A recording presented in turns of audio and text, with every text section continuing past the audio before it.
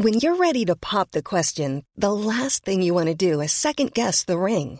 At BlueNile.com, you can design a one-of-a-kind ring with the ease and convenience of shopping online. Choose your diamond and setting. When you find the one, you'll get it delivered right to your door. Go to BlueNile.com and use promo code LISTEN to get $50 off your purchase of $500 or more. That's code LISTEN at BlueNile.com for $50 off your purchase. BlueNile.com, code LISTEN. Hey, I'm Ryan Reynolds. Recently, I asked Mint Mobile's legal team if big wireless companies are allowed to raise prices due to inflation. They said yes. And then when I asked if raising prices technically violates those onerous two-year contracts, they said, "What the f*** are you talking about, you insane Hollywood ass?" So to recap, we're cutting the price of Mint Unlimited from $30 a month to just $15 a month. Give it a try at mintmobile.com/switch. $45 up front for 3 months plus taxes and fees. Promo rate for new customers for limited time. Unlimited more than 40 gigabytes per month. Slows full terms at mintmobile.com.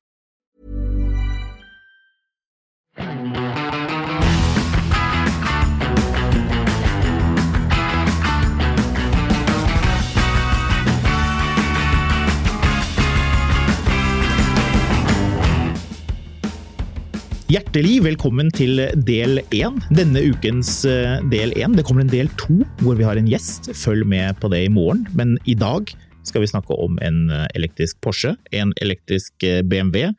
Kanskje vi får med litt om en elektrisk Subaru.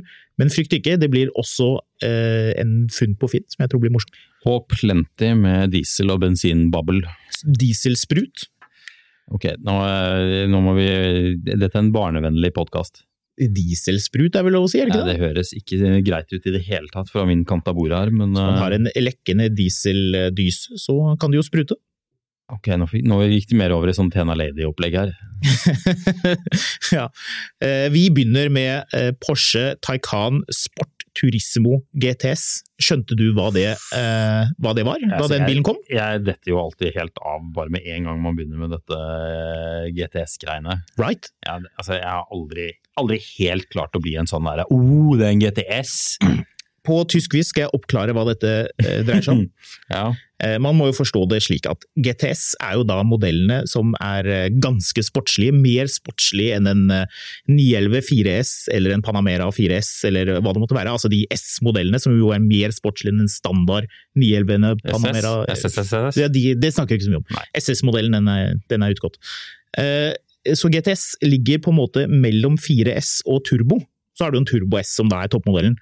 Men her det litt forvirrende, fordi Porsche har jo da introdusert Sport Turismo i tillegg, og det jo da Cross Turismo, eller stasjonsvogn som vi jo egentlig kan kalle det, bare uten disse såkalte offroad-bitene.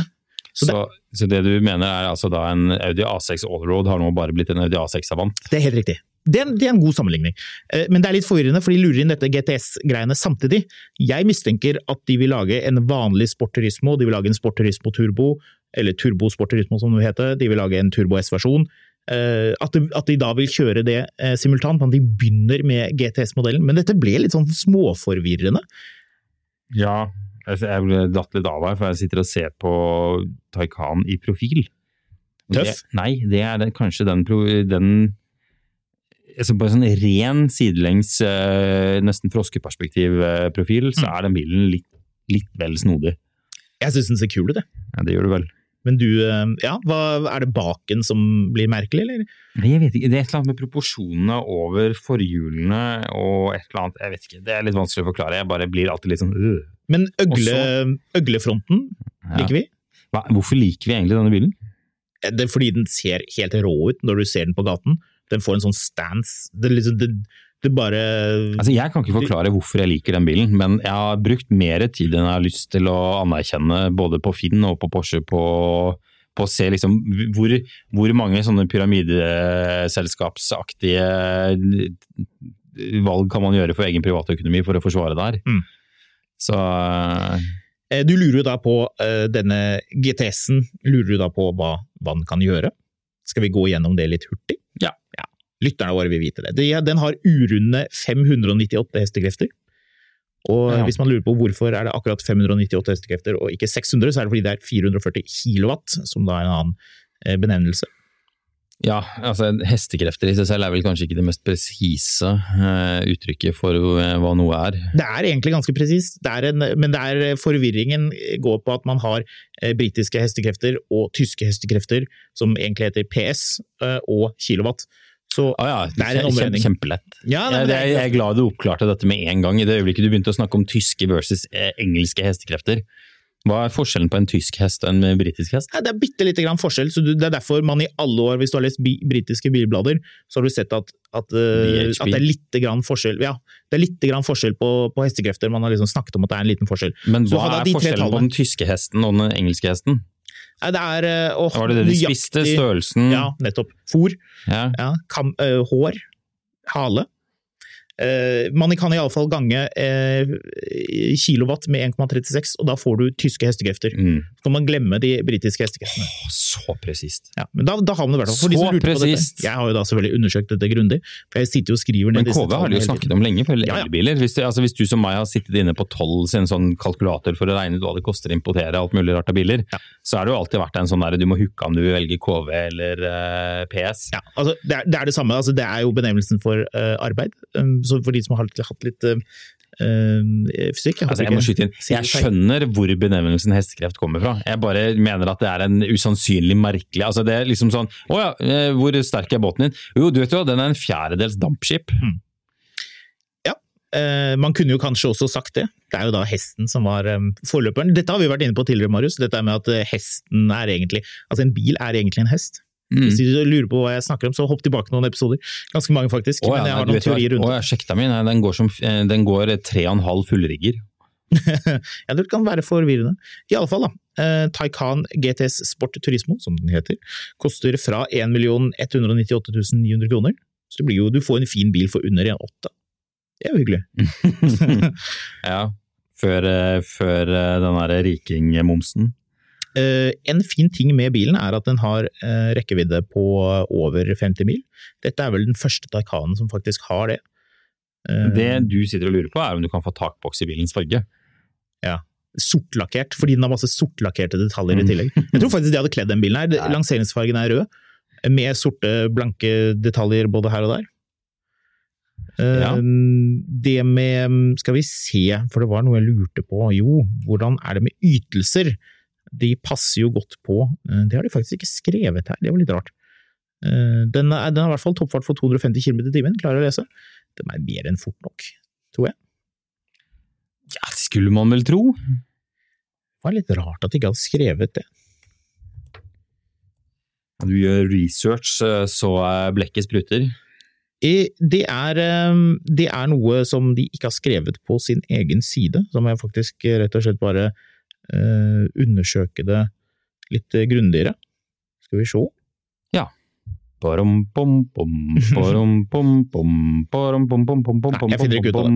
Jeg prøvde å lese en annen sak her, men det sto ikke noe I klartekst der. Glittrende research for denne episoden. Dette må de det er Porsche sin feil. Jeg sitter jo med siden, jeg kan ikke gå rundt og huske alle tallene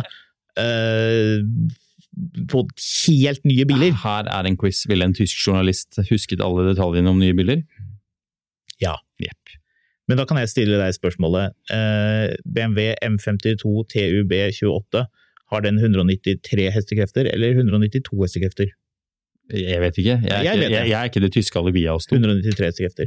M54 B25, hvis nå vi dypt inne I BMW-land her, BMW-motorer, har den 193 hestekrefter eller 192 hestekrefter? Nå har dette et helt avvær. Ja, hva vil du frem til? Det jeg vil frem til at disse tallene setter seg litt etter hvert som man går. Men poenget jo da at en 4S Taycan av ymse sort har 0-100 på 4,4, mens Turbo, I hvert fall den Cross Turismo som den I anførselstegn offroad-versjonen, har 0-100 på 3,3 sekunder. Så GTS-versjonen jo da et sted mellom der. Litt fortere enn en elektrisk familiebil som vi skal høre mer om I morgen? Ja, litt grann. Jeg mener å huske at det 3,7. Men jeg ville jo sjekke så jeg var bombesikre på at vi sa riktig her. Tesla går jo fortere enn dette. Ja, det gjør det. Teslaen rimelig da. Hvorfor kjøper du ikke bare en Tesla? Vi har forresten sagt feil. Den heter ikke Plaid, men Plaid. Ja, Plaid. Det ikke den heter. Det en I der. Altså, Plaid. Taycan. Plaid. Den heter Plaid. Taycan. Plaid. Det høres ut som du sier Plaid på trøndersk. Plaid. Kanskje rote oss litt videre fra denne GTS-en før det går helt i vranglås å stå her nå? Det gjør ikke det for meg, men jeg var litt irritert over at Porsche ikke har lagt ut informasjon om bilen. Altså hvor hurtig den går. Det her holder på å bråstoppe like mye som han der gærningen oppe på, var det Abildsø? Han elbilentusiasten hadde vært denne uka her. Altså, han som skulle lade, mener du? Ja. Han som hadde snudd bilen på E6 og begynte å kjøre mot kjøreretninga for han var redd for å gå tom for batteri. Det en rar ting å gjøre. Ja, det snakk om å ta feil avgjørelse. Tror du man kommer til å se mer av det? Ja, altså jeg drev og tenkte, jeg hadde jo litt, for de som ikke har fått med seg det her, så var det jo en idiot som har da merket at han holdt på å gå tom for batteri etter han har passert laderen, så han har snudd på E6 oppe ved Abildsø, og så har han begynt å kjøre på veiskulderen tilbake igjen for å komme seg tilbake til en lader. Ja. Han hørte ikke podcasten vår fra forrige uke med Chris Rifa, som, hvis ikke han da kjørte en Jaguar I-Pace, som påpekte at de aller fleste elbiler klarer å gå litt lenger enn 0 på batteriet. Det alltid litt ekstra sånn guffe igjen i bunn, hvis ikke det var en I-Pace. Sånn at du klarer å halte deg til neste ladepunkt ofte. Du trenger ikke å liksom begynne å kjøre mot kjøreretninga som en eller annen sånn bestemor som kanskje ikke burde hatt lappen lenger. Så ja, den saken var snart dukker det opp sånn, du vet sånn påkjøring på E18, så dukker det opp, du vet sånn der, snu feil kjøreretning. Altså under, det gjelder også deg med Jaguar I-Pace. Ja, var det han kjørte? Nei, men det den eneste elbilen du ikke kan visst nok pushe noe særlig forbi 0 i rekkevidde.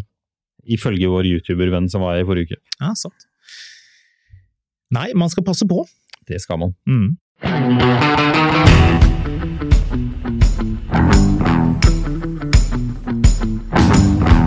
Vi kan jo kanskje ta og rulle videre, for dette er jo en elbil-dominert uke, er det ikke det? Det blir jo gjerne det.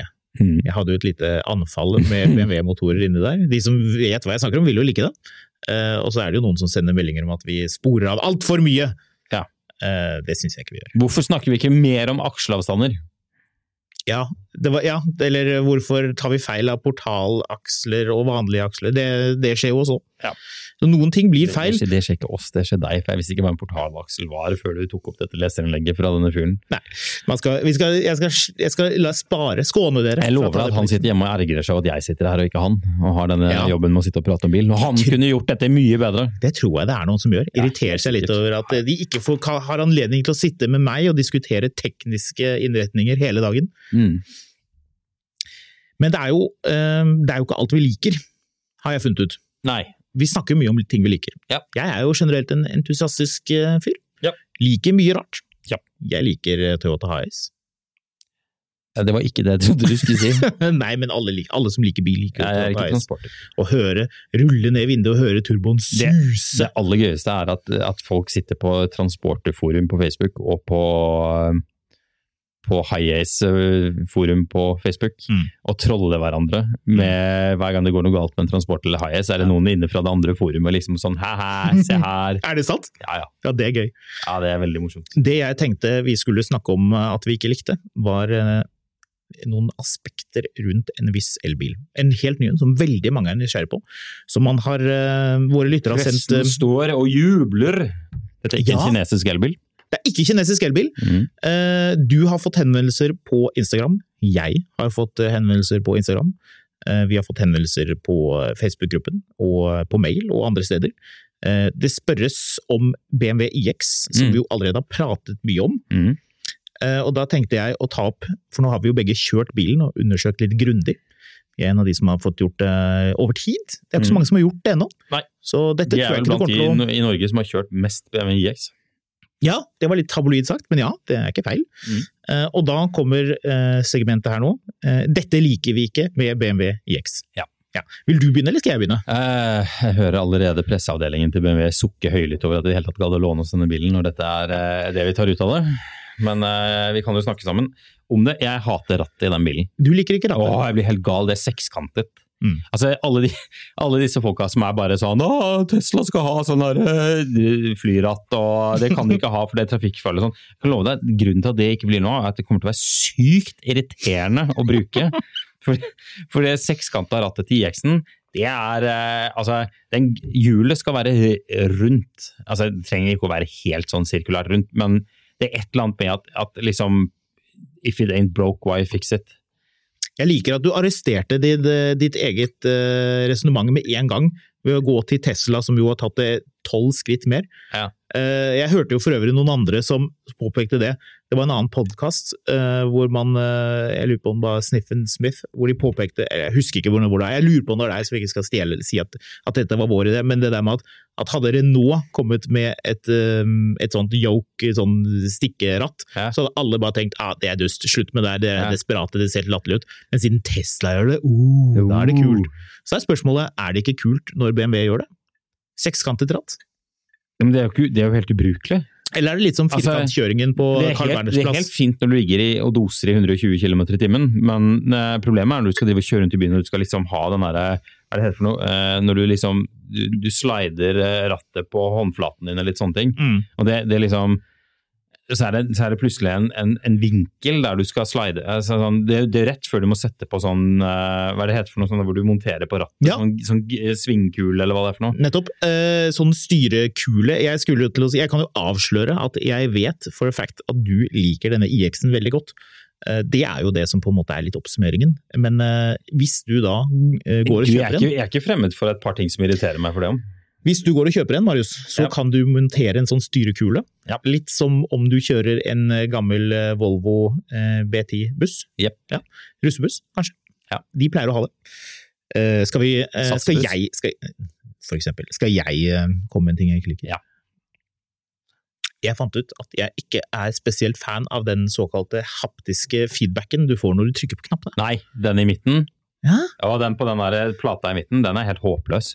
Jeg liker ikke det. Nei, det er ikke håpløst, men den føles sånn seig noen ganger. Altså, hele problemet er at BMW har laget et system som de ble skjelt huden full for ca. 20 år siden, iDrive.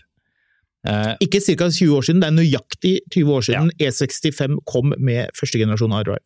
Ja, det er jo i seg selv sprøtt at den bilen er 20 år gammel, men det systemet var jo utskjelt. På de siste generasjonene av 5-serie, 3-serie og X5, så er det systemet dødsbra. Knappene foran fungerer, systemet, altså det er intuitivt, det er kjempebra med touchscreen, alt fungerer. I X-en så tenkte de, nei, vi kan gjøre det enda bedre. Ble det bedre? Nei. Hva heter det systemet da det ble virkelig bra, da de fikk de knappene C i C, er det ikke det? Ja, det er vel det. Det første generasjon husker jeg ikke navn på, men andre generasjon som kom på E65-serie i 2003 het CCC, mener jeg å huske. Og så kom det i 2009 et nytt system som hadde de knappene, og da ble det jo virkelig bra, da perfeksjonerte de det jo. Og nå har de kanskje, skal vi si at de har gått litt tilbake der, jeg vet ikke. Kanskje bruke det mer. Jeg synes jo kanskje 7-systemet er det beste, iDrive 7. Og dette er vel iDrive 8. Og det er liksom litt som å ha oppgradert fra Windows, hva er det for noe? Windows det er for lenge siden jeg holdt på med Windows, det ble veldig presist, men fra Windows 98 til Windows XP, eller Vista var det som var så grusomt, eller var det 10? Det var en av de gikk fra å være veldig effektivt til å bli sånn, det bare satt og smattet på prosessorhastigheten. Men den der bindersen som kom og irriterte? Bindersen er fantastisk. Bindersen elsker jeg. Den minner meg om den der Nomi-funksjonen i ES8, minner meg om den der hvor den kommer liksom sånn, jeg lurer på om den kan hjelpe til med et eller annet.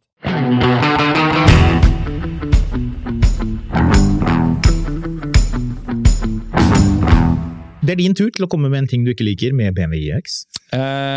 iDrive-systemet, klimaopplegget. I X5-en, i 5-serien jeg har nå så har du en sånn digital display nede, hvor du kan liksom justere alt sammen og trykke på det, som betyr at du kan faktisk justere liksom setevarmen sånn, du kan justere rattvarmen sånn, og liksom sånn. På iX-en så må du inn, og det er vel det nye iDrive-systemet, inn i en sånn submeny, som er altså sånn, vil du ha mild passe kraftig og alt mulig annet rart, men de oppgir ikke helt hva det for noe, for de antar at du skjønner disse symbolene som ingen har sett før. Så jeg vet ikke helt, det er en sånn vinkel med sånne stråler nedover, som spør om jeg vil ha det mild eller kraftig eller hva det for noe. Jeg vet ikke hva den gjør.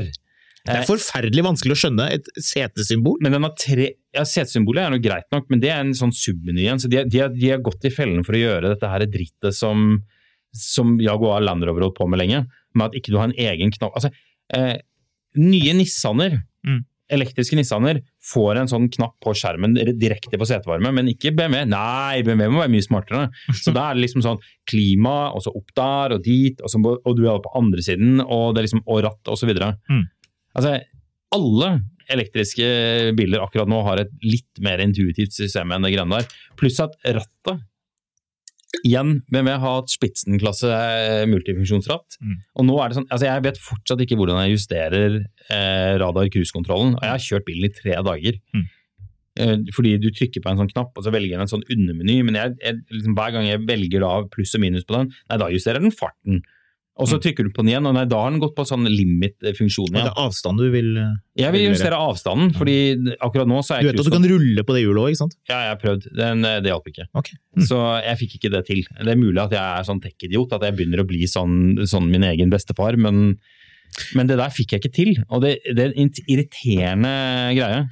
Dette var en annen ting som folk var ganske nysgjerrig på, for vi hadde jo lurt med, det kom jo en liten film vi har laget, og da hadde vi lurt med en annen bil. En bil som den slekter litt grann på. I hvert fall en bil som veldig mange sammenligner den med. Ja, BMW X5 45e, den ladbare versjonen.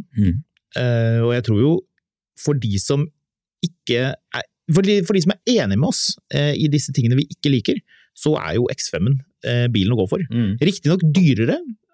Startprisen vel dobbelt så dyr. Liten... Nei, den ikke dobbelt så dyr, men det 2, 3, 4, 500 000 før du har spekket opp det samme. Liksom. Ja, det ikke altså, den testbilen vi har inne, den koster 836 000 kroner, og den ganske mye utstyr. Den ganske mye utstyr. Ikke de godsatte. Den mangler noe greier på setene, men de ser like ut. Ja, den har ikke skinninteriør. Vegansk skinn! Jeg elsker at noen kom på å kalle det vegansk skinn. For det høres så snilt ut. Det høres veldig elegant ut. Det høres ikke ut som noe som liksom, hvis du hiver det i havet, så blir det sånn sinte lesebrev om mikroplast i havet og sånn. Nei, det jo vegansk skinn. Det skinnsettene her, de klemmer naturen. Point da. Det har ikke BMW sagt, de har jo bare kalt det Sensatec. Ja. Point som i gamle dager het Sky. Men pointet i hvert fall første generasjon Sensatec føltes som Sky. Det nye faktisk ganske bra. Men poenget vi kommer til det nå. Poenget at vil du ha disse knappene og iDrive 7, og du vil ha seteknapper der hvor knappene skal være, og så videre, så det X5-en som gjelder fremdeles. Vi fant vel også litt ut at sånn offroad-messig så det litt det samme. Nå kommer jo riktig nok IX, heldigvis. ISS kommer for å rydde. De kommer å feie vekk bilen. Neida, den kommer med luftfjæring. La oss si det sånn, hvis IS kommer, så kommer de i en Toyota Hilux. Det sant. Jeg tror ikke du får mitraljøse via det glasstaket. Du får ikke mitraljøse på den bakluka, nei. Den jo ikke todelt, vet du. Nei, det jo også en ting som man kan irritere seg over på IX. Altså, man må forstå det, kjære lytter, at IX en mer Hollywood-aktig asfaltgående bil. Den har firehjulsdrift, ja, den har 20 cm bakkeklaring, X5 har 21,4 hvis jeg ikke husker helt feil, så litt grann mer, men altså, IX-en mer bybil. Den slekter mer på i3 enn Range Rover i hvert fall. Hva? Den slekter mer på i3 enn Range Rover. Ja, helt riktig. Sånn hvis man skal snakke om heritage her. Ja, så hvis du i tvil, og du skal kjøre litt offroad, eller du skal på jakt, eller du vil ha split tailgate i tingene der, så det fremdeles IX, ikke IX, men da det X5 som gjelder. Hvis man vil ha det helt elektrisk, så det jo IX. Jeg hadde en annen ting som jeg irriterte meg over. Ja. Eller som jeg synes var litt snodig. Det ikke egentlig en irritasjon mer enn at jeg bare synes det var litt rart. Så rart at jeg faktisk måtte spørre litt rundt om dette stemte. Og hvis vi da hopper over i en Mercedes-Benz S-klasse, som selve symbolet på luksus, vil mange si. Eller terror, ja. Terrorfinansiering, unnskyld. Ja, kanskje. Det var vel en gamle 600-modellen. Ja, nei, det jo ingen sånne internasjonale terrorfinansierere og bankers som kjører en S-klasse. Det ble jo stilt litt spørsmål rundt hvordan Nord-Korea kunne få så mange nye Mercedeser, ettersom det jo vanskelig for dem å importere ting generelt. Men det fikk de til, selvfølgelig. Det å være liaison officer som sørger for at de kommer inn i Korea uten at noen vet om det. En ting du legger merke til, Marius, når du hopper inn i en ny S-klasse på kvelden, hva det? På kvelden? Hva som digg? Hva det du legger merke til ved en ny S-klasse? Lyset, helt riktig. Den har utrolig mye lys. Man kan si at det dekadent, at det vulgært, at det for mye. At det sånne undervannslys som det på sånne yachter i små båthavner. Det veldig god sammenligning, og det kan jo hende da at noen har liksom tenkt de samme tingene.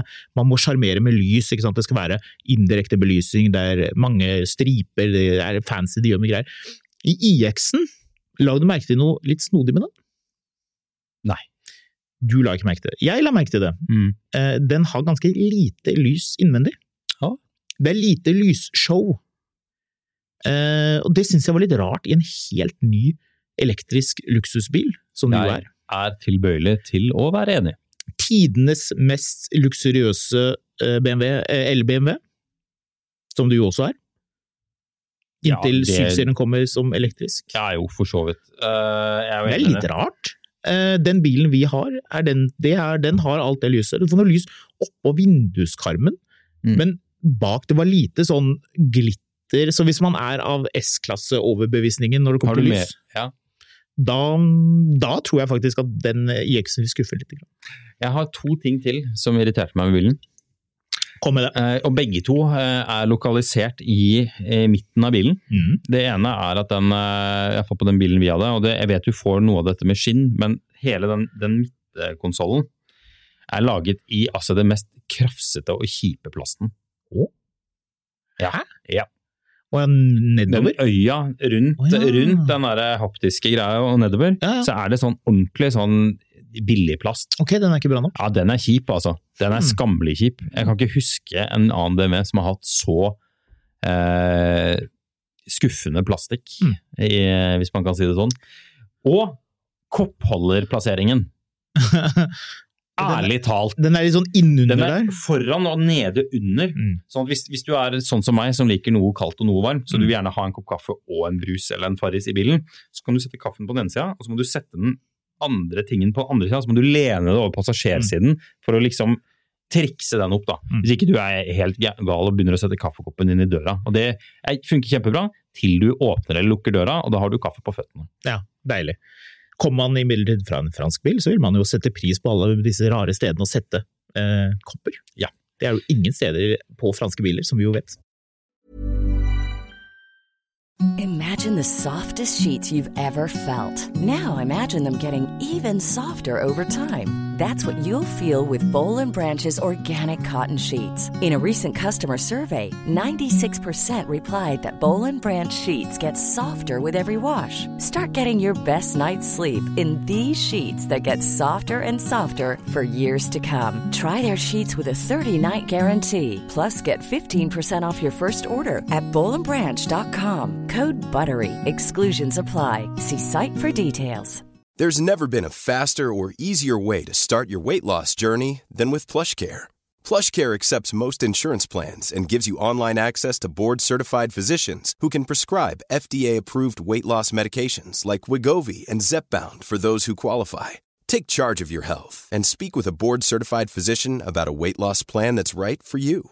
Get started today at plushcare.com/weightloss. That's plushcare.com/weightloss. plushcare.com/weightloss.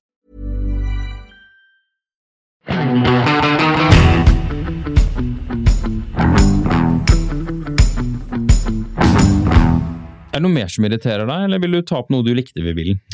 Nei, nå synes jeg vi skal hoppe opp på det vi liker. Ja. For det er jo kanskje det jeg er mest opptatt av, er jo det som er bra. Og det er jo det fundamentale, det aller viktigste, at bilen kjører litt som en stor I3, synes jeg. Ja. Det var en av de første tingene jeg følte. Jeg må skyte inn før vi begynner der, fordi veldig mye av mine forventninger til bilen er dominert av at noen hos BMW i Tyskland har gjort en gedigen feil. Å nei. Jo. Det er noen der nede som antageligvis, hvis ikke det har skjedd allerede, bør få i alle fall stram korreks. Og det er de som har tatt pressebildene av IX. Ja. For de bildene gjør ikke den bilen noen tjenester. For den bilen, altså jeg har vært skeptisk lenge, eller ikke skeptisk, men jeg har vært lunken til hele konseptet. Jeg har ikke skjønt hvorfor bare elektrifiserer ikke uttrykket til X5, og liksom gjør den X5-en elektrisk. Men så ser du bilen i virkeligheten, og liksom har stått utenfor huset mitt noen dager, og jeg har gått og kikket litt på den, og det designet begynner å vokse av seg så innmari på meg. Jeg enig. Og den ser ikke helt, men den ser annerledes ut, og mye bedre ut in real life enn den gjør på pressbildene. Så... Men det en vanskelig bil, jeg skal prøve å ta noen bilder av den selv, skal vi se. Kan vi se og vurdere om vi synes det blir noe bra, men det en vanskelig bil å ta bilder av, vil jeg tro. Den ser bedre ut når man ser den på veien. Ja. Så kjører den veldig bra. Du får den, ja, absolutt, før vi kommer til det, du får den med en sportspakke, såkalt, og da får den ganske mye mer sånn profilerte, sorte elementer. Passer veldig bra hvis bilen hvit. Hvis du skal spare penger, og du likevel skal ha sort bil, kanskje man skal bare droppe det. Da det ulakkert nederst, hvis jeg ikke tar fullstendig feil. Det kommer ingen til å gjøre. Jeg tenker kanskje det kan være en idé. Det må man jo vurdere selv, men uansett, sportspakken, den bør man kanskje ha. Kjøreegenskapene jo det samme uansett. Du får jo dette understellet. Ja, altså hele poenget at i begynnelsen så fikk du jo ikke adaptivt understell på i40, men iX40, men det får du, eller i X-Drive 40 det vel, hvis det skal være helt korrekt. Men du fikk ikke adaptivt understell på den, men det kan du bestille fra med våren av. Ja. Og det tror jeg faktisk jeg ville gjort. Ja, vil du? Ja, altså det ikke håpløst det understellet, men du merker at bilen litt sånn båndtung, hvis man kan si det, for den har batterien i bunn, så den blir litt, her synes jeg dette flisespikkeri, altså, men den blir litt for stiv i lavfart og litt for myk i høyfart. Den klarer ikke helt å kompensere for det ene og det andre.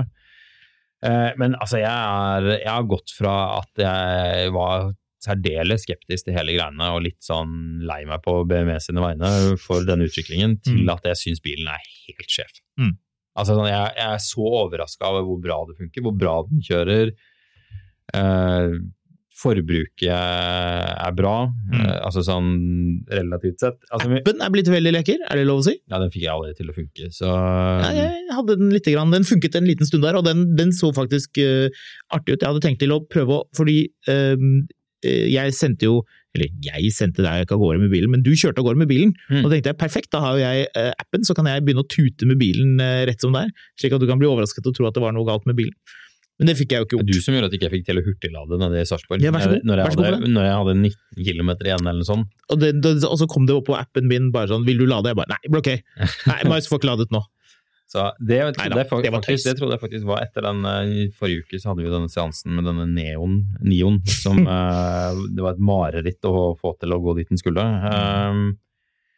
Jeg må si at jeg trodde først det var noe galt med den IX-en, at den rett og slett var for ny, at den ikke klarte disse hurtigladerne, men det var hurtigladeren til Circle K som må skjerpe seg, fordi jeg koblet den til en annen sånn vanlig sånn 50 kW-lader.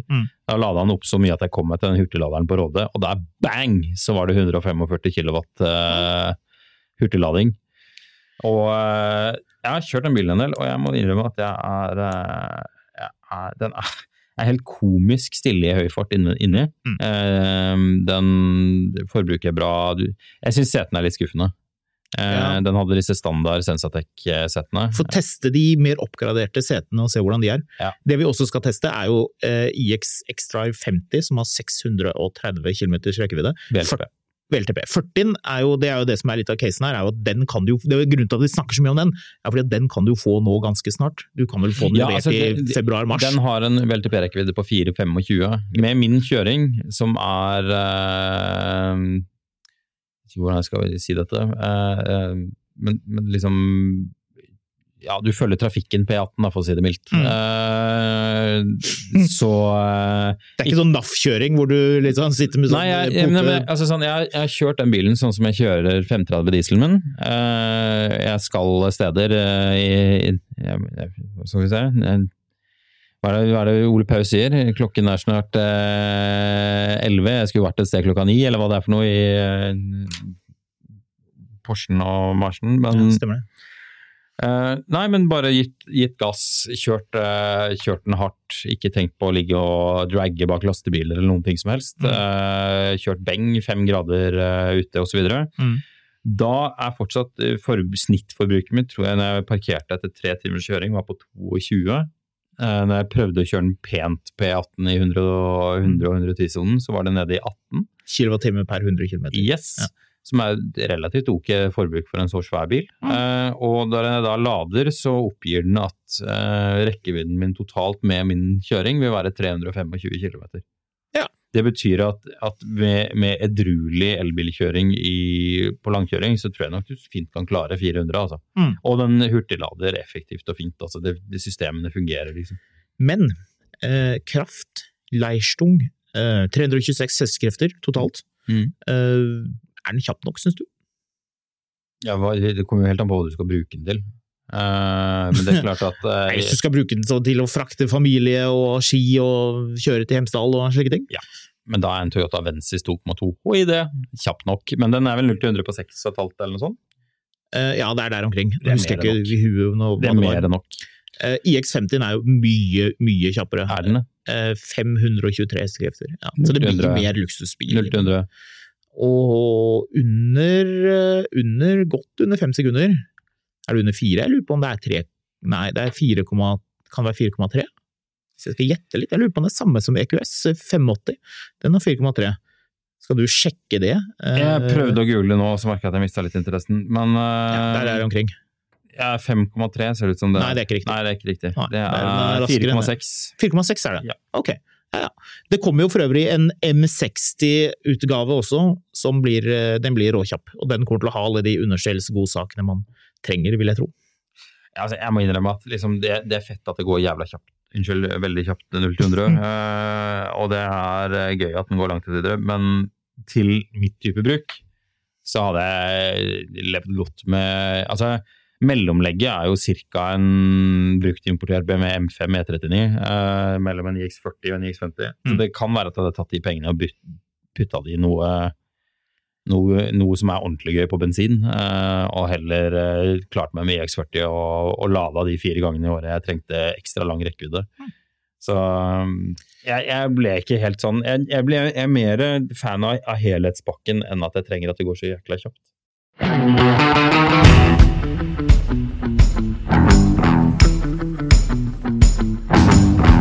Apropos brukt importert gammel bil. Apropos, ja, E30 M5. Ja. Jepp. Du foreslo da jeg satte opp en lille liste nå hva jeg skulle snakke om i dag. Vi snakker jo mye om elbil. Det blir en del elbilprat, for det mange som interessert i det. Men det også mange som interessert i gammelt, litt sånn bensindryppende, ja, nå jo bensinprisen jo av og til på 20 kroner, så ingen skal ha bensinbil i fremtiden, har jeg lest. Ja, det litt som å tro at strømprisen skal være sånn som det nå hver dag resten av livet ditt. Ja, dette går nok veien, og da vil jo du at vi skulle snakke om hvilke biler vi har på radaren. Det blir litt sånn personlig egentlig. Hva vi sitter og kikker på om dagen? Ja, hva man kikker på. Vi sitter jo mye på Finn. Jeg sitter jo ofte på Finn og leter etter artige dealer og ting og tang. Ja. Hva det du leter etter for tiden? Hva det du har lyst på? Jeg leter etter en måte å få en annen interesse enn bil på, for det tar alt for mye tid. Men sier jeg, og så vet jeg at det masse rart jeg sitter og kikker på. En stund så hadde jeg for meg at jeg burde kjøpe noe fransk. Ja. Du snakket litt om det. Så gikk jeg vekk fra det. Det kom ikke til det. Nei, altså, hva skal jeg, men altså, hvis jeg skal kjøpe noe fransk, så må det jo være noe ordentlig sært og fransk. Det kan ikke bare være fransk. Altså sånn, liksom C5 1,6 diesel, hva skal jeg med det? Det jo gøy da. Høre turboen suse. Ja, turbo suse. Minner meg en gang om jeg kjørte en fransk bil, jeg skal ikke si hvilken det var, men det var en fransk bil med diesel, hvor jeg likte å høre turboen suse, og så suste jeg av sted og skulle legge den inn i sjettegir. Det var ikke sjettegir. Det var revers. Uff da. Så, det knaste litt. Nei, altså sånn, vi snakket om Mitsubishi Sigma forrige uke. Ja. Den stod i Tromsø, så det kommer ikke til å bli noe, men... Hvis ikke vi skal ta oss en tur til Tromsø. Nei, jeg ikke keen nok på en Sigma til at jeg gidder å dra til Tromsø for enten. Kan vi dra opp dit og drikke en øl, og så kjøre ned dagen etter? Dagen etter, ja. Ja, hyggelig. Jeg tror ikke du vet hvor langt det til Tromsø. Du vet hva, det synes jeg vi skal gjøre. Det hørtes gøy ut. Jeg blir med på det. Ja, det sånn tur. Flott. Nei, altså sånn, jeg vet ikke. Jeg har jo fått scratchet en del itches, men jeg har jo vært inne og kikket på en bil jeg vet du egentlig har lyst til å se på, og vært og kikket på tidligere år. X380 Jaguar XJR. Ja. Det sånn tidvis så får jeg så lyst på den bilen. Det kanskje the last great Jaguar. Ja, nei, det er jeg ikke enig i. Men det er en veldig fin bil. Ja, jeg synes det er et eller annet med den lave, den er lav og brei, og liksom sånn, det er bare en sånn meningsløs, men likevel fet bil. 363 hestekrefter. Jepp. Girkasse fra Mercedes, AMG. Ja, det var den eneste som klarte kreftene. De egne girkassene deres sa jo bare og smeltet når de prøvde på de greiene der. Så, 4 liters motor var det. 4 liters kompressormatet Jeg synes det er rart at folk sier matet, unnskyld. Altså, er det liksom sånn, gir man motoren mat? Jeg er ikke helt skjønt det der. Ja, det er vel et eller annet. Ladet, det er ladeluft det er snakk om. Jeg vet ikke, altså det er veldig mye rart, altså sånn, plutselig nå så begynner det å bli en del litt sånn biler som var dyre på starten av 2000-tallet, som du kan plukke opp for en håndvending nå, liksom. Og selvfølgelig, fordi liksom sånn, det kom over en 5-serie E61, 525 XI, det er 2,5 liter, 218 hester, med firehjulstrekk og masse plass, men den er 15 år gammel, men det er masse plass, og liksom den bilen kjører bra, altså, til å være en sånn gammel familiekruser. Den kan du plukke opp for 70 000. Ja. Jeg tror ikke vi er de eneste som sitter og tenker at skal jeg ha en ny elbil, eller en lett brukt elbil, eller en e-golf, eller whatever, og være fornuftig og kjøre ut i det, eller skal jeg ha en gammel luksusbil som surrer av sted og har digg lyd, og som ikke koster noe, og som ikke er noe sånn veldig komplisert å ha antageligvis. Det er jo liksom fristende, liksom. Tipper mye folk nå sitter og tenker at jeg venter på, altså jeg må selge bilen min nå, fordi den er dyr, og den nye bilen min, den kommer først om 3/4 år, men da jeg taper 100 000 på å sitte på den i mellomtiden, jeg bør selge den og kjøpe noe annet, ventepølse liksom.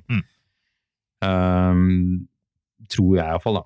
Og så tror jeg ikke man gjør det, man sitter og taper 100 000 i stedet for, så dessverre, men det er masse rart man kan kikke på. Jeg er jo soltakmann.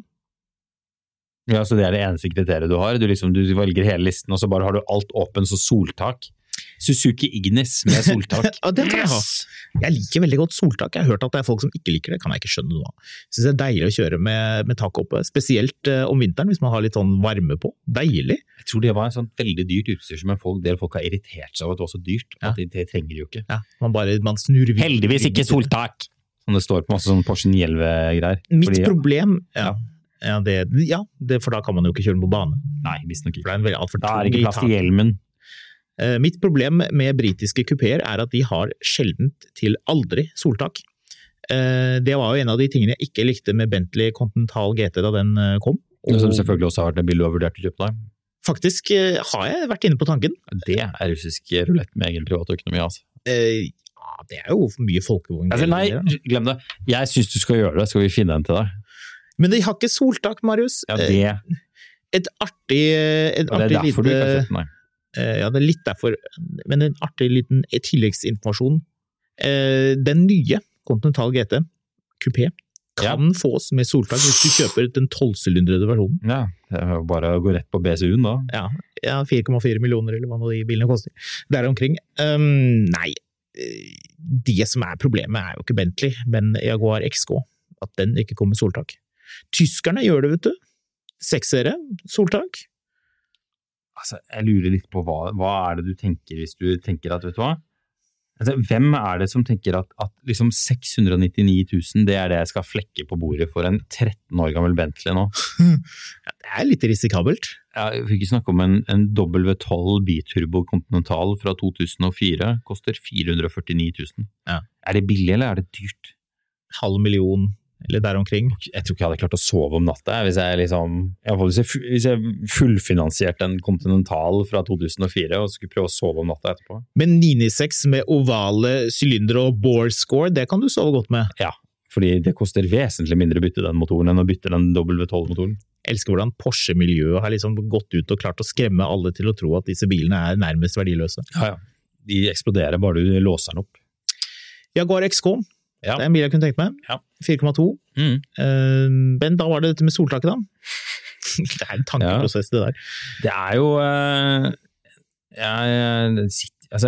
man blir jo sittende av og til på kveldstid, i hvert fall nå fordi når det har vært sånn periode med mye jobb og mye syke unger og sånn, så man sitter litt sånn utmattet i sofaen på kvelden og bare scroller gjennom ting.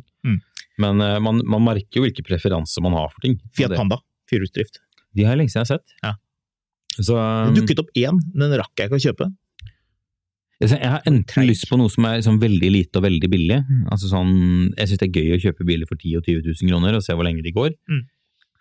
Samtidig som jeg tror liksom en av de dummere tingene man kan gjøre er for eksempel å kjøpe E70 BMW X5, altså den som kom i 2006 til 2013-14 eller noe sånt. Ja. Kjøpe den billigste av de på Finn. Ja. Uten å ta noe sånn, jeg så senest i går så var det en eller annen sånn fyr, bare, bilen bare stoppet, jeg tror det er registeret. Ja, Dyse var det noen som foreslo. Ja. Jeg så den posten. Uff av meg, altså. Så, hva med Q7 fra den tiden? Ja, det er første generasjon Q7. Kul bil, da. Ja, det er kul bil. Den har bare blitt kulere og kulere jo treigere og treigere de Audiene har blitt, altså.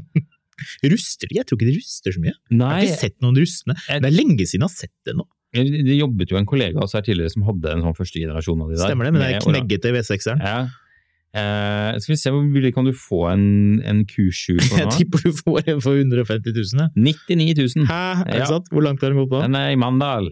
Ja, det er. 342 000 kilometer. Ja, da snart tusjer. Selges til førstemann med 100 000 kroner ferdigregg frem til jul. Ja, du lå den ikke til 99 da? Jo, frem til jul. Etter det blir bilen satt vekk som eget prosjekt. Skambud har jeg nok av, så nei takk. Godt utstyrt Audi Q7 vurderes solgt, da det blir overgang til elbil i Sverige. Den har det meste av utstyr. Overhalt motor i Tyskland på 228 000 kilometer. Den har gått 342 000. Negativt. Airbag-lampe lyser. Sensor til fører-airbag som kommer opp som feil. Gul lampe luftfjæring. Nivåsensor for høyre foran. Bakeste lille soltak fungerer ikke. Rust i døra. Rust rundt dørhåndtak pluss noen flekker. Siger litt på luftfjæring. Høyre utvendig speil. Dårlig parkbrems. Må byttes oljekjøler. Ikke strøken i lakken. Nei, åpenbart. Fått sprekk i en sommerfelg på innsiden. Går og sveise. Nei. Fått litt tristing med bremsing i det siste. Ja, det kan jo være fordi den felgen din er sprukket. Ja. Godt objekt for den som ønsker seg billig og godt utstyrt bil. Ikke godt objekt. Altså, jeg må skyte inn at en 14 år gammel Q7 gått 342 000 kilometer med en kilometer lang sånn lapp, det er ikke noe. Altså, hvis du har en som har gått 100 000 mindre, så må du legge på 30 000, for han er villig til å diskutere pris. Ja, selvfølgelig. Oi. Nei, det er ikke så greit. Nei, det blir nok ikke noen tur sørpå for å hente den. Men kul bil. Veldig kul bil. Altså, 125 000, så får du en Q7 fra første generasjon. Hvis du detailer den, så er det jo ingen som tror at du er en eller annen sånn fattig Frans. Så kan du kjøre den da, i stedet. Altså, du kan bruke 125 000 på den, i stedet for å tape 125 000 på at den e-tronen din raser i verdi mens du venter på iX50 din, liksom. Hvilken gjør at du ser mest rik ut? Audin, Q7, ML eller X5? Eller Jeep Cherokee? Fra den tida her? Ja. Q7 får deg til å se ganske rik ut, også fordi det ikke er solgt så veldig mange av den. ML-en holder seg sykt godt da. Mercedes er Mercedes. Så det er plenty av formuende folk som fremdeles har de bilene. Ja. Den sorten, polert, med sånn sort på dekkene også, susende rundt, 350 bensin kanskje, eller til og med en 500, som er veldig lydløs, skuffende lydløs.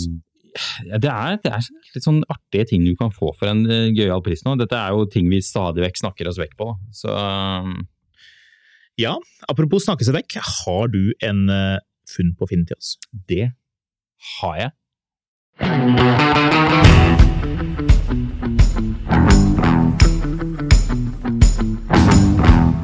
Men før vi fyrer i gang funn på Finn forresten, fordi jeg vet jo at det er ikke bare liksom sånn gubbete gamle biler uten soltak du sitter og ser på. Du ser på gubbete biler med soltak. Du tok med deg en kollega eller kompis på langtur til Kristiansand for å kjøpe bil. Ja. Hvordan gikk det? Nei, dette var en prosess. Det var en prosess. Dette er en prosess som vanligvis hører jeg har, men for en gangs skyld så er rollene byttet. Ja. Nei, det gikk jo medium bra for det. Jeg skulle ned og hente en deilig BMW E38, som jo er den syvserien som kom i 1994. Forsvant ut i intet i 2001. Begynner å bli en litt kult BMW. Ja, det gjør det. Du hadde funnet en bil, du hadde gjort due diligence, som de snakker om på finansspråket. Ja. Hadde sjekket forholdsvis grundig, vil jeg si. Det var mye bra, blant annet bensintanken var i orden. Dette er jo et notorisk problem på de bilene, fordi tyskerne, de gjør jo mye bra, synes jeg, generelt. Men bensintank av stål med en sånn flens på oppsiden, sånn at alt sånn støv og salt og dritt kan liksom sette seg oppå og inni tanken. Ja. Eller ikke inni, men altså på innsiden der. Det var ikke noe smart konstruksjon. Nei, så hvis du liker full tank på en E38, så finner du fort ut om den lekker bensin eller ikke. Det er riktig, det luktes. Hvis du fyller over halv tank eller noe sånt, så begynner den å lekke bensin. Helt riktig, så den er, liksom, den er sandwich da på en måte og sveiset. Ja. Til og med dette var fikst på den bilen her, og det er for de som sitter nå og lytter og lurer på, kanskje jeg skal ha en E38 7-serie, sjekk det med bensintank, fordi alle sammen ruster på et eller annet tidspunkt, og det er nå holdt jeg på å banne. Det er forferdelig dyrt å fikse. Ja. Og bensintank... Det er vel 10 000 bare for tanken, tror jeg. Ja, og du må ned med masse... Ja, det er en kjip jobb. Ja. Men dette var fikset. Så jeg tenkte, men da kjører jeg ned og henter denne bilen. Ja, du spurte han, er det rust på bilen? Jeg spurte, er det rust på bilen? Ja, det var 3 små steder fikk jeg bilder. Sendte han bilder. Så det var greit. Ja. Så dere hadde forhandlet om pris og blitt enige om at hvis bilen var sånn og sånn, så var det enighet, og det her var ut på tur. Ja. Så dette virket veldig lovende, helt til han startet bilen. Ja, hva skjedde da? Da hørte du ikke bare lyden av en creamy, smooth BMW 600 motor. Nei vel? Du hørte også lyden av en sånn typisk sånn banger eksoslekkasje. Ja. Men bilen var rustfri i hvert fall da. Nei. Var den ikke det? Nei, den var jo annonsert i høyere prisklasse som rustfri. Ja. Så der ser man bør ikke sette seg på toget og kjøre land og strand rundt for å kjøpe en bil usett. Det er ikke noe lurt. Nei, da må det i hvert fall prisen være fryktelig god. Ja, det var den ikke. Så det ble ikke 7-serie. Er du da ferdig med 7-serie? Har det toget gått for godt?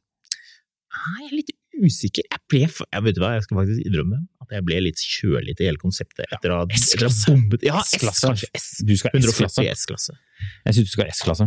Det går mye galt med de S-klassene også. Ja. Jeg er litt sånn skeptisk i det. Da tenker jeg liksom at jeg har funnet, ukens funn på Finn er egentlig skreddersydd til deg. Deilig. Vi gjør dette som vanlig. Vi gjetter, vi utelater hvilke modeller det er. Men hvilken informasjon vil du ha før vi begynner? Er det sånn at jeg kan gjette? Du skal få lov til å gjette hva dette er for noe når jeg leser teksten. Da vil jeg høre om slagvolum og hestekrefter på biler fra, jeg antar dette er 80- eller 90-tallet? Den er nyere enn det. Den er fra 2005. 2005, ja. 4,6 liter. 4,6, sier du? 260 hestekrefter. 260 hestekrefter, ja. 4,6. Ja! Det er en, nå vet jeg ikke, skal jeg si hvilken bil det er? Ja, du kan prøve. Jeg gjetter på at det er en 260 hestekrefter. Er du amerikansk dette her da? Det vil jeg ikke svare på, men hvis du gjetter dette, så gir jeg meg for dagen. Da kommer jeg til å gå ut av studio her. Hvis du gjetter det på første forsøk. 4,6, altså hvilke biler er det som har 4,6 liter? Det er ikke veldig mange. P38 Range Rover har det. Men det er også da Ford 260 hestekrefter. Modular V8 er jo 4,6. Så det er jo Crown Vic og alle de der rammebilene har jo 4,6 litere. Så jeg gjetter. Vil du gjette, eller vil du ha en tekst? Ja, jeg vil ha litt tekst. Jeg tar litt tekst. Leter du etter en morsom sommerbil? Redd anmerk i november, men orker ikke tanken på å ende opp med akkurat det samme som alle andre? Slapp av. De unike alternativene finnes. Dette er nemlig bla-bla, konvertert fra forhjulstrekk til bakhjulstrekk, og utstyrt med V8-motor og drivverk fra selveste Ford Mustang, allerede på fabrikken. Fyll inn navn her. Det amerikanske hjertet på 4,6 liter pumpet ut 260 hestekrefter. Det er ikke så veldig imponerende. Noe som fikk den kompakte sedanen til å oppføre seg ganske annerledes enn dens litt blekere helbritiske søsken. Oi! XX eide XX da bilen ble utviklet, som også forteller noe om bilens oppbygging. Og her var det jeg begynte å le i sted, når jeg skal lese resten, når du vet hva dette er for noe. Jeg vet hva det er nå, men jeg skal ikke si det. Jo. Dette her må være noe sånn MG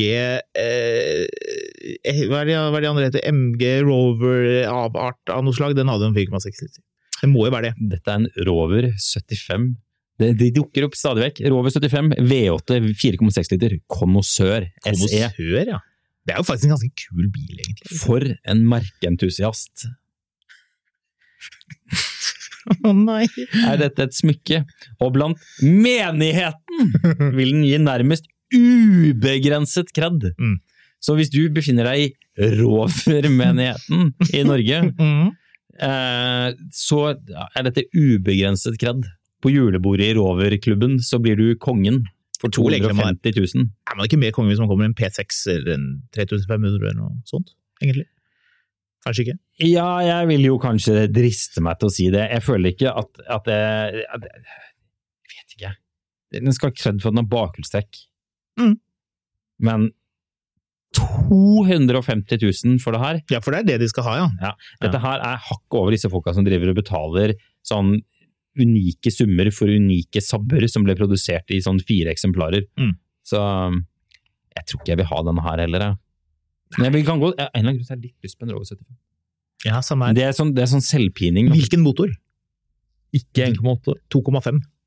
Ja, selvfølgelig. Den V6-eren. Du vet hva? Jeg har lyst til at vi skal finne en Rover 75, og så kan vi gå på BMW-jakt. Vi hadde jo inne Taycan Cross Turismo Turbo, og Audi RS e-tron GT, og der kan du gå på Porsche-jakt hos Audi for å finne delene du kunne. Konkurransen da, du må finne deler, så du kunne tatt av Audien og puttet inn i Porschen, og de hadde passet inn. Så hvis du har hatt sånn interiørverktøy, genialt verktøy for øvrig, du har jo dette her. Jeg ser akkurat for meg hva slags menn som møter opp til denne konkurransen her. Vet du hva, det hadde vært så gøy å ha hatt de 2 bilene, og så invitert folk til konkurranse. Alle tingene i en plastikkpose, nå skal det diskuteres. Du vet det der verktøyet du har til å løsne sånn interiørting? Ja. Det som sånn, ikke sprøtt, men ikke mykt plast, sånn at du kan liksom kan bøye, og hvor du får tak i den? eBay, ok, ja. Kanskje vi skal putte en link til akkurat dette her på Facebook-gruppen, men uansett, å ha sånn, og så konkurransen, du kan ta, ikke sant, for eksempel hvis du tar ut en knapp da, av bakluken, det jo samme knappen da, så kan du putte den over. Tenk deg å ha hatt en Audi Porsche Bastard som hadde setene fra Audien i Porschen, de jo mer eller mindre samme, knappen og alt sånt jo likt. Det jo ikke noe poeng å putte over, for det samme delnummer, helt sikkert. Ja, dette food for thought, som de sier. Poenget at hvis vi fant en Rover 75, så kunne vi gått på BMW E46-jakt i den bilen. Sett alle tingene vi kunne funnet. Ja, det kan vi jo sikkert gjøre, men skal vi gidde? Nei, vi skal ikke det. Det jeg hadde lyst til å si da, var ref praten om biler vi kikker på for tiden. De som lytter må jo gjerne sende inn, skrive enten på Facebook på Finansvisen Motor, eller sende inn på mail, for eksempel, hvis hva det de leter etter for tiden, og hvorfor. For det ganske morsomt å høre hvorfor folk. Jeg fikk noen mailer fra noen som lurte på liksom, alternativer til 997. Vi pratet om det. Jeg fikk en del henvendelser for folk som kikket på andre ting. E46 M3, E92 M3, RS4 første generasjon. Jeg har lyst til å snakke om Porscher som ikke 911, som man kan vurdere. Vi bør lage en episode hvor vi snakker om hvorfor, og hvorfor ikke kjøpe Boxster, Cayman, Macan, Panamera, og så videre. Det kan vi jo også gjøre. Ja. Vi begynner å nærme oss slutten, gjør vi ikke det? Vil du ikke prate om Subaru Solterra? Ja, vet du hva? Du skal få lov til å få 1 minutt på å summere opp Subaru Solterra. Ja, det en ny helelektrisk plattform som Subaru og Toyota har laget sammen. Toyota har jo bilen B stor Z 4 stor X, som en bil som kommer fra Toyota. Dette jo da Subaru-versjonen av den, 4,7 meter lang, firehjulsdrift selvfølgelig, 80 kilowatt ytelse fra hver av motorene, så 214 hestekrefter til sammen. 0-100 vet vi ikke, men bilen veier over 2 tonn og har ikke veldig mye kraft, så sikkert ikke så veldig rask. Rekkevidde 530 km for den med forhjulsdrift, 460 km for den med bakhjulsdrift, det vel TP, men en eller annen sånn mystisk japansk standard hadde de skrevet i pressemeldingen, så jeg litt usikker på hva det egentlig betyr. Aha. Vi får se. Det mer eller mindre? Vanskelig å si. Batteriet på 71,4 kW, så det jo på en måte Pris, det vet vi ikke, for det har de ikke sagt noe om, men jeg kan si prisen på en Volkswagen ID4. Den koster fra 408 700 kroner, og som jeg skriver i saken som jeg publiserte, for det jo dette som kilden min, Subaru Solterra vil antageligvis koste mellom 400 000 og 500 000 kroner. Det jo ikke helt ulikt en viss Nissan som kommer. Vi må runde av, men før jeg runder av, har jeg fortalt deg hvorfor man har uttrykket hummer og kanari? Nei, få høre. Nei, fordi det et uttrykk som dukker opp i bilbransjen innimellom. Men hummer og kanari, det kommer fra den tiden rundt sånn første verdenskrig og tiden rundt der, hvor shipping gjorde folk fryktelig rike, fordi det var litt vanskelig å drive med shipping. Så hvis ting kom frem og alt gikk bra, så ble man veldig rik. Da gikk nyfødte rikinger på restaurant. Og der, jeg kom på dette, for jeg var jo i hummerlag forrige helg med denne NIO-episoden, og måtte google meg frem til hva dette var for noe. Da gikk de på restaurant, de skulle ha det dyreste på begge menyer. Dyreste på matmenyen og dyreste på drikkemenyen. Dyreste på matmenyen var hummer. Det dyreste på drikkemenyen var dessertvin fra Kanariøyene, kjent som Kanari. To ting som passer helt forferdelig dårlig sammen, men som blir kjøpt likevel, fordi det dyrest, ergo hummer og kanari. Apropos hummer og kanari, hvis du liker å diskutere bil, og hva som passer sammen og ikke, og vil inn i en blanding av hummer og kanari, så det Finansavisen Motor på Facebook. Du finner Håkon på Instagram under handle fotografkatt. Jeg heter Skamlun på Instagram. Og hvis du ellers vil melde oss noe, ris, ros eller andre henvendelser, så kan du ikke sende... rist. Ja, hvis du skal sende ris, så får du i hvert fall sende med vennlig hilsen på slutten, ikke bare skrike et eller annet med caps lock. Jo, det kan godt her. Men send det til miletermil@finansavisen.no, og så får du tune inn også i morgen, hvor vi har gjest i studio for å snakke om både dette og hint. Hummer og kanari, men. Hummer og kanari. Produsent for Mil etter mil, en podcast om bil, Karoline Helgesem. Med meg i studio har jeg Marius Mørk Larsen, og mitt navn Håkon Sæbø. Send oss gjerne ris, ros og innspill på miletermil@finansavisen.no. Og husk at du alltid finner godt bilstoff på finansavisen.no, og selvfølgelig i lørdagsutgaven av Finansavisen.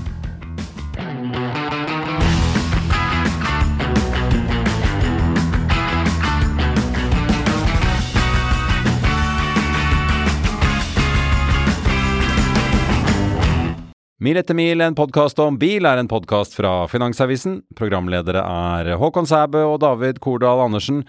Produsent Lars Brenden Skram, og ansvarlig redaktør Trygve Hegnar.